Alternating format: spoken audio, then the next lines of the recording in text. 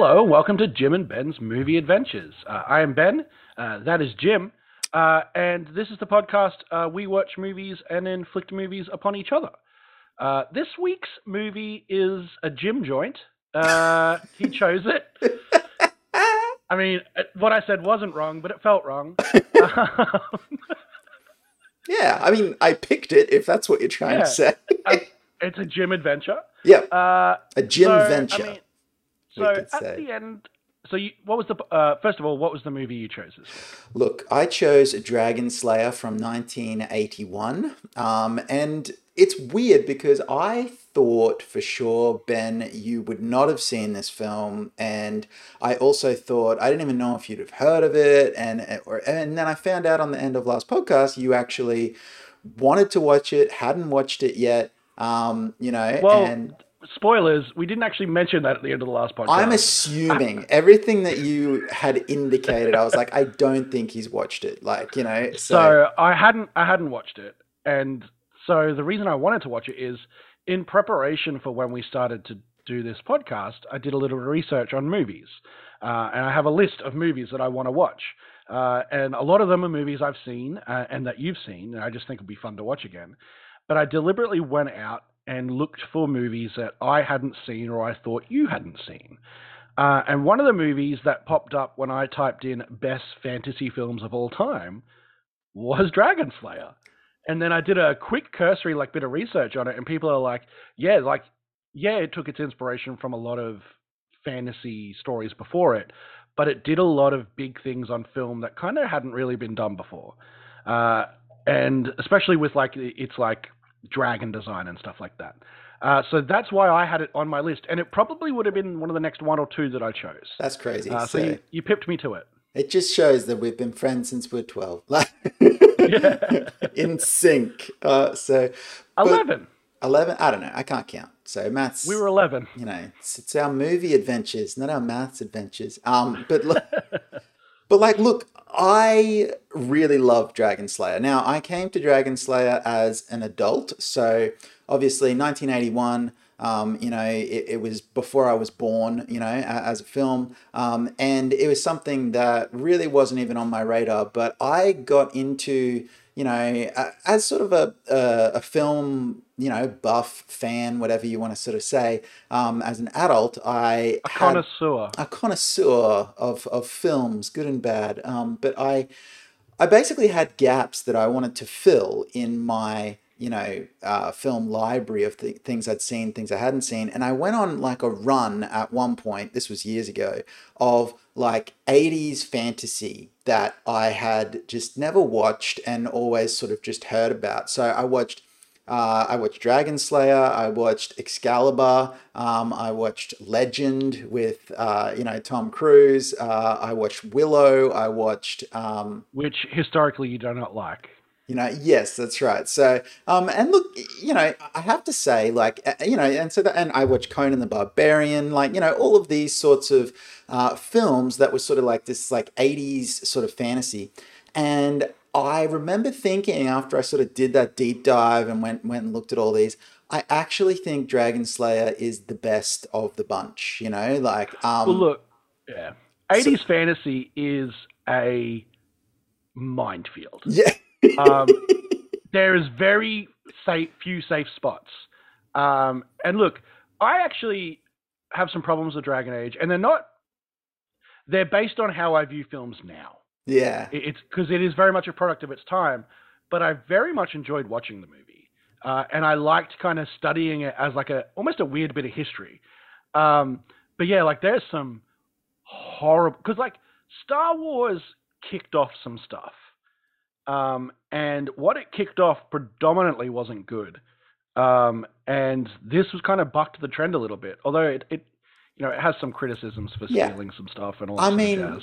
But, really, Dragonslayer, so a little bit of background on the production. So, because obviously the person who picks the film is tasked with the job of researching it or whatever. So So I do know a bit about the making of Dragonslayer, and I can provide some much needed context for us to actually sort of get us through. So Star Wars comes along in 1977, and of course, all studios want to replicate that success. Disney has a few different bites at this. Okay, they tried to, get a bit of Star Wars money with Tron. They tried with a film called The Black Hole. And then even though Dragon Slayer isn't a science fiction or space movie. It's still trying to capture that same spirit of adventure that Star Wars was doing, and they were using the same visual effects studios that Star Wars was using, and there's a lot of crossover on those production teams. And so Dragon Slayer was clearly basically their attempt at doing Star Wars, but as fantasy this time. And you can kind of see that in the DNA of the film, and that sounds like a criticism, but it's sort of not, because when I first watched this, which was a few years ago now, I actually liked it less than I like it now. I've probably seen the film 3 times now over a period of a few years, most recent being the rewatch I just did for this podcast. And each time I watch it, I like it more and more. The first time I thought, oh, look, this is hugely derivative of Star Wars and, Joseph Campbell's Monomyth and the hero's journey, and we've seen all of this stuff before. And then I kind of paid a bit more attention the next time, and I thought, look, they've remixed some stuff here, which is quite interesting, in the way that they've done it. And then, more recently, I'm like, there's a lot of darkness here as well, which was a little bit edgy and bold for the time. And look, that's probably a key reason why it didn't actually do very well at the cinema, because this film was really, Disney was known for obviously children's fare, and this film is definitely trying to hit more of the teenage, young adult demographic, at the time. So, but being a Disney property, audiences didn't really know what to do with it, and the film didn't really know how to market itself It had either. some really dark choices in this movie. Absolutely. So, Like for them trying to hit that audience, there's some weird missteps, really.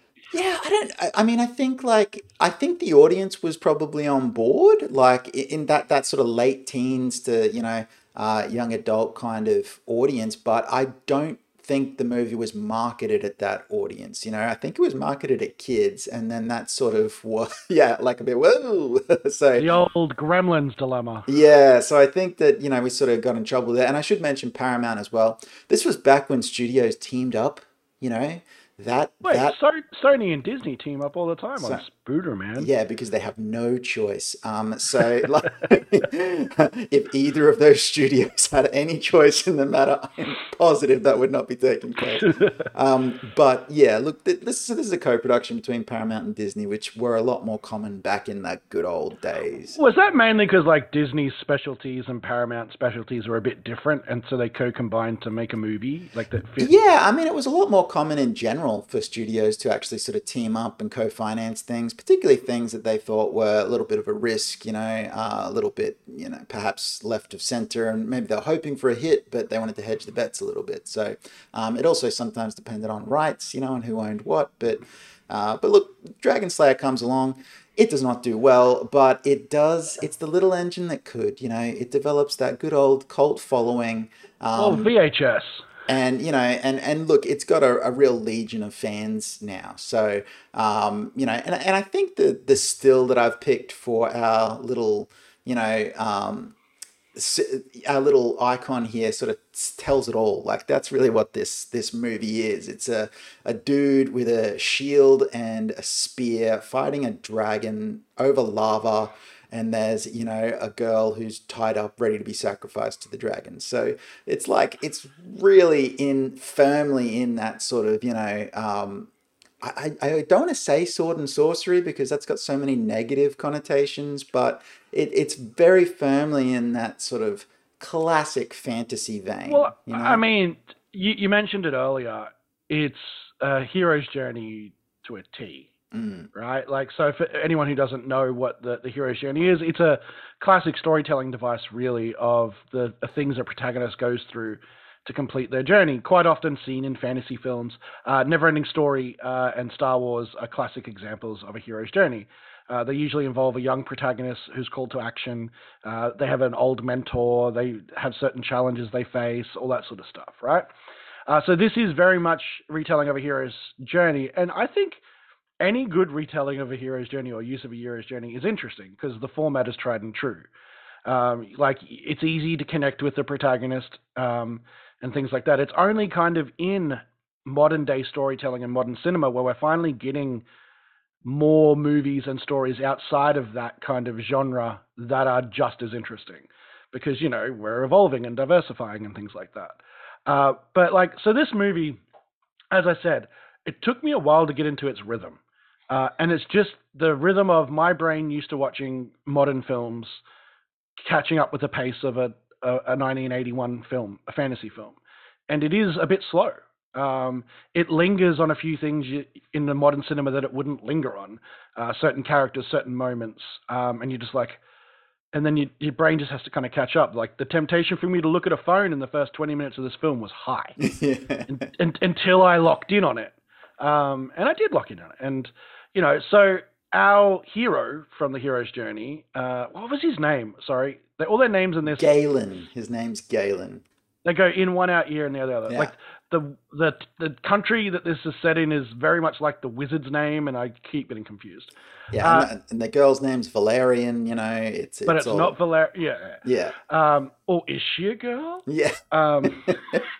So the main character in this is played by Peter MacNicol, who some might know as the secondary bad guy from Ghostbusters 2. He's in a whole bunch of stuff. This was his first piece of acting.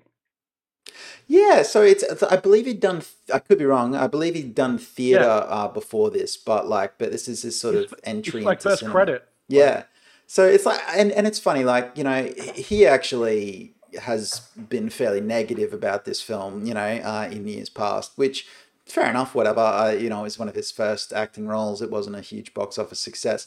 And you know, not to speak ill of an actor, like particularly a young actor, but I think that you know, the performance there is a little bit inconsistent. You know, as we sort of go through this film, it sort of walks this very strange pendulum where we're a little bit, we're cocky and overconfident, and then we're nervous and, you know, boyish, and it sort of swings back and forth. And actually, the characterization of Galen is probably one of the things that I like the least about the film. He is the least interesting person in the movie. Yeah, he's also sort of, you know, he's a bit arrogant, and really, you know. But that's not a huge issue for the movie because Galen is essentially a plot device. So. He's almost the MacGuffin. Yeah, he's sort of he's really just there to keep that movie rolling along, you know. But I think you know, Valerian's a really interesting character, as is probably one of the most interesting things about this film is the princess character who. You know, who Elsbeth, I believe her name is. So Elsbeth is the name. Yeah, and now she's just a fascinating character, and I really would have loved to see more with her and her father, the king, because those two are just fascinating to me as like character studies. You know. Well, what would normally be the traditional kind of like Princess Leia sidekick character actually wasn't, and had some depth and growth. But also very little screen time to go along with that. Yeah, so what she went through, and like spoilers, like everyone who's sacrificed to this dragon dies. Yeah. like nobody gets rescued in this movie. No, and I think that's what's really unusual about it. I mean, the moment that Ben and I are talking about is about 3/4 of the way through the film, and basically, you know, hopefully you've seen it if you're watching this, because you tuned in last time and, you know, watched along with us. But like, you know, so Princess Elsbeth basically rigs the lottery so that she will definitely be sacrificed to the dragon, and then she finds out she's never been in the lottery. That's right, you know, and then so it's this act of heroism where she sort of takes the bullet, but then she takes the bullet Like she's Yeah. allowed to just take the bullet. And like, it's incredibly heroic and sacrificial and all those things, but usually, hero characters in films are bailed out of actually having to do the sacrifice. Especially that era of film. Yeah, that's Like that right. era of film, the heroes are rewarded with a certain amount of plot armor that provides them their heroic redemption or their moment. But her moment of heroism was the sacrifice, being Yeah. put into the lottery. And then it's like And literally like she even like, antes up and walks into the cave with the torch and you're like, wow, what's gonna happen in the cave? And the next thing it's like there's like a dragon baby gnawing on the bone of her leg and I'm like, that like, it bites off her foot. yeah. I'm just like And it doesn't hide it. so It yeah. bites off her It's foot. just like full on. So, and it's not to say that like, I don't like gore or anything like that, but just as a character moment, it's sad, it's poignant, it's like, oh my gosh, I can't believe they did that. Like there's so much there. And then also I think the king is a super interesting character. I love the ending of the film where he just walks up and like points his sword at the dragon and they're like, "Hail, Dragonslayer!" And I'm like, "Yeah." So Like we'll probably get to it, but the end message of this film, I think there are like 3 attempts at it, and they're all different. Is a bit weird, and I yeah, didn't 100% see it coming, because it kind of like it's like someone wanted to say something, but they only really nudged it in right at the end of that movie. So I mean, just to get out of the way, there is a really strange subplot with a local religious community or church, right? yeah. So where? And like they kind of brought in, and they're brought in to do the classic foible of, oh, it's not real, it's just the devil, and if we pray it'll go away, and then that guy gets eaten, and you kind of think that's the end of it. You're like, oh, they learned their mistake. It's a bit of a weird way to do that plot point, but they learned their mistake. But then at the end of the movie, it recircles. Another character is now in charge of the church, and they say God did it all. And you're like, why is this in the movie? Yeah, it's a very strange sort of pseudo political message that Yeah. just sort of like heads into the film. And I and look, actually think it cheapens the king's moment. yeah, well, it's. I mean, the King's the like that's obviously also sort of I think Yeah. it's quite funny, like Oh, yeah. and obviously it's sort of supposed to be, but it's and that's an interesting choice too. Again, a choice that really doesn't have anything to do with the film. It's just It's a almost statement. it's almost like a cheap statement, really, But Well, I mean, if you looked at current politicians, I mean, politicians have always been the same. It's very like, oh, I'm coming in to claim I did this thing because that's what we do. yeah, it's just sort of strange when, as you sort of say, the rest of the movie's not really about that, like the And then the final message, Tim, is that the magic is inside of him yeah, all along. yeah, and yeah, we're all magic, Ben. So there's magic inside of all of us. Um, So I really dug the end of this film, and I didn't realize why until I did a little reading, and I realized it's really kind of just a different spin on the Sorcerer's Apprentice ending. yeah, Like, so right at the start of this film, the big sorcerer that everyone's coming to get to kill the dragon, he's a necromancer, really. Um, yeah. It's sort of like at they two don't want to say points they necromancer. don't. They do say it at like 2 points Yeah. in the film, but they're really not wanting to say that. So like they're like, well, are you really powerful? He's like, yeah, stab me, and they stab him, and he dies. Yeah, And you're like, huh, that's a weird way to initiate the call to action for this young man.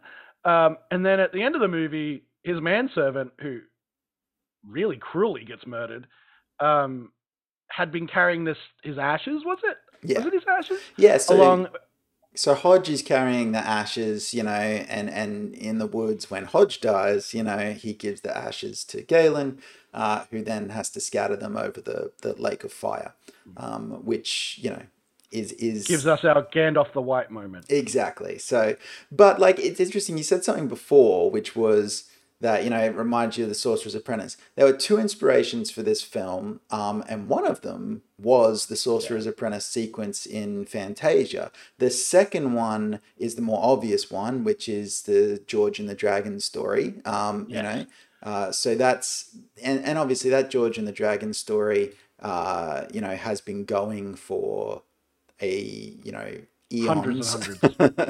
hundreds. So everyone's pretty up on what that is. So, but like I think both of those are pretty cool inspirations, really. And it also kind of explains why Disney is making this film because they own the rights to the Sorcerer's Apprentice Yeah. sequence. I have a question, and I might have missed it in the film.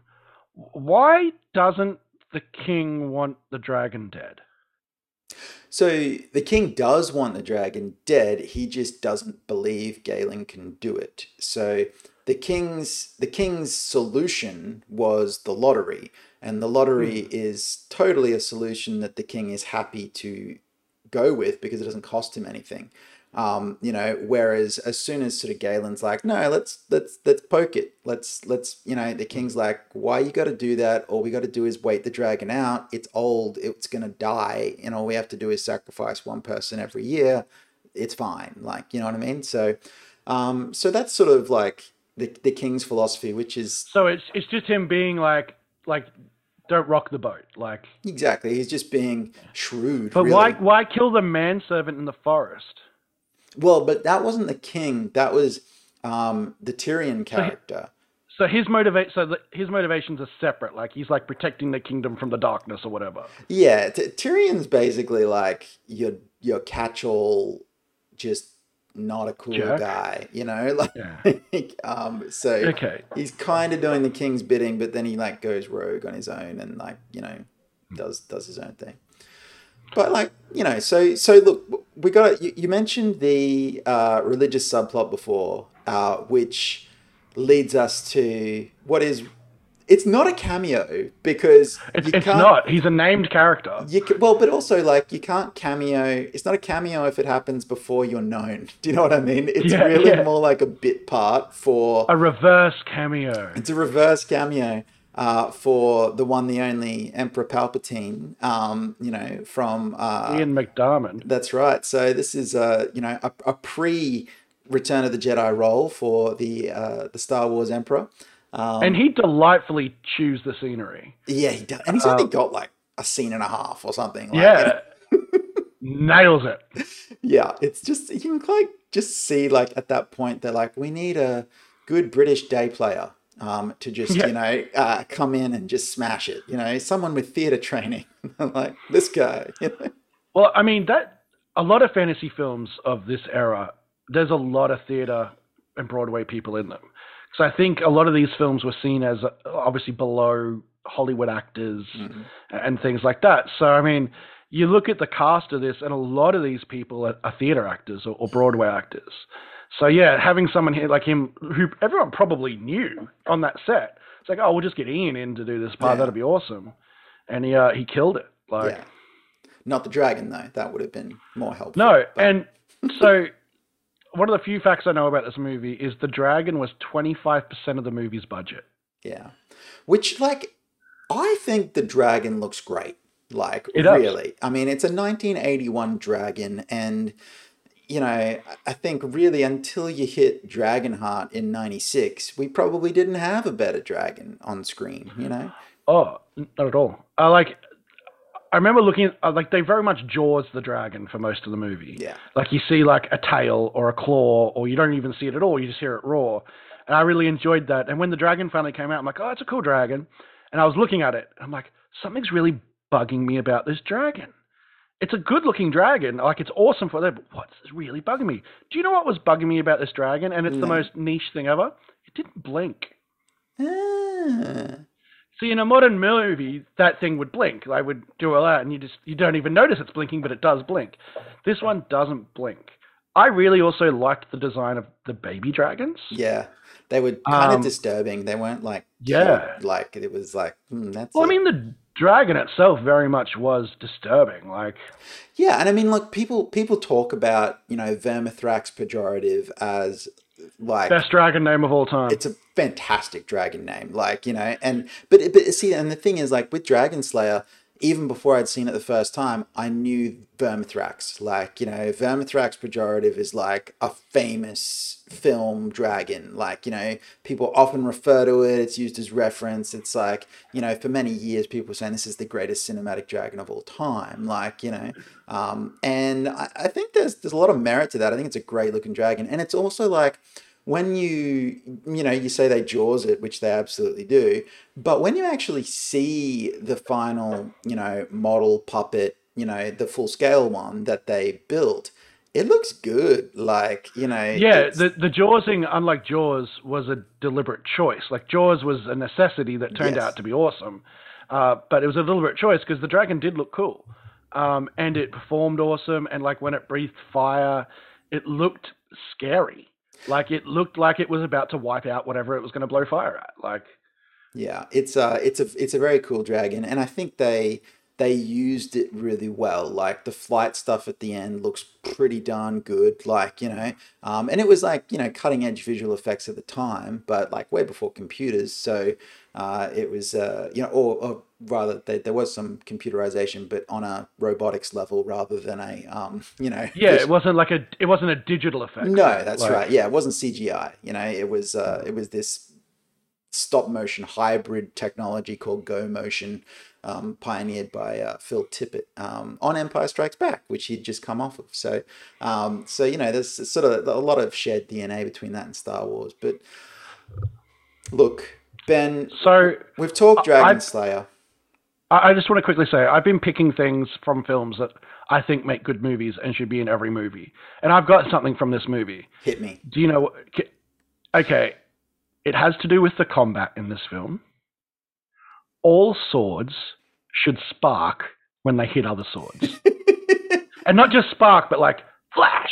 Yeah, Like, yeah. It. I love that, and I loved the animation of him hitting the dragon with the spear, like the magic spear, yeah. and stuff like that. Like, it was like something so like wrong. It shouldn't be in the movie, right? But it's so 80s It's that also it like made me so happy. that whole like let's forge a spear that's imbued with magic and is like hotter than anything and is gonna like that's just baller. It's just awesome. Like And I want to point out too, like this movie did something I love with fantasy magic, and it's what Lord of the Rings does. The magic itself, until the end, is not super flashy. mm, It serves a practical purpose. Like it's not like a fireball or a thing like that. It's like, oh, I can heat the metal and make it easier for you to work, which will imbue it with extra properties and things like that. I really dug that, and obviously at the end, the head wizard's like the necromancer's just throwing lightning bolt. But again, he doesn't just throw lightning bolts. He spent time. He summoned all the clouds around him, and he called the lightning bolts down. It was like a practical version of magic in a strange way. Like they didn't just pull it out of thin air. yeah, Does that it make was sense? yeah, I get it. Like, and I think there's a lot of good craft to this movie, just all round. So if you haven't seen it, see it unless you Definitely don't see it. want to, in which case you shouldn't. You shouldn't do Look, things you don't want to do. I actually think people younger than us may struggle to watch it, and it's just from the fast movie brain that we now have. But if you can get past that, it's an enjoyable film. It's a film that shares and puts its DNA forward into the future that you'll notice from other films and borrows from other films, and I think it's definitely worth a watch. Like I watched it twice, so Well, there you go. Well, look, I hope you enjoyed Dragon Slayer, Ben. But I I would did. like I would like to receive my next assignment. What are we doing next week? I literally have two movies up in front of me, and I can't choose. Okay, So right hand, what I'm left gonna hand. do, what I'm gonna do is simple. I would like you to choose number one or number two. Okay, Go ahead. two. We are watching The Sandlot. Ah, The I Sandlot. know you've definitely seen this movie. Yeah. It is one of my kind of childhood happy places. Okay. That it's one of those movies that I had on VHS that I played non-stop on weekends and stuff for a little while. It's definitely a movie I've watched as an adult and enjoyed again, and for different reasons, because I think it's a layered movie. Um, Do you want to know what the other movie could have been, or do you want to hold on to it? Well, will we watch it at some point? Oh, most definitely. Either Oh, well you then will pick it or I will pick it. hold off.